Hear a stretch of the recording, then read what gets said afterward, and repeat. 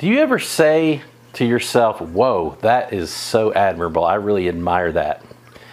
Well, welcome to episode 91. We're thinking on things that are admirable today. In Philippians 4:8, Paul says, finally, brothers and sisters, whatever is true, whatever is noble, whatever is right, whatever is pure, whatever is lovely, whatever is admirable, if anything is excellent or praiseworthy, think on these things. Think about such things. Have you ever sat and thought about how admirable you are as a teacher? I know.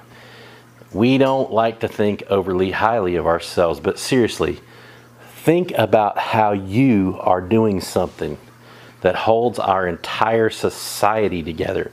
That is admirable. The other thing that teachers do that's admirable is they put up with the parts of the job that are not very likable.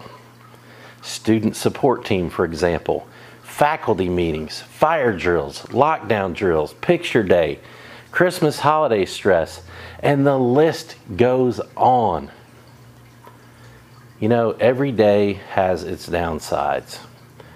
But when you stick with a job because you love the students and you love your community, you are admirable. Give yourself a lot of credit.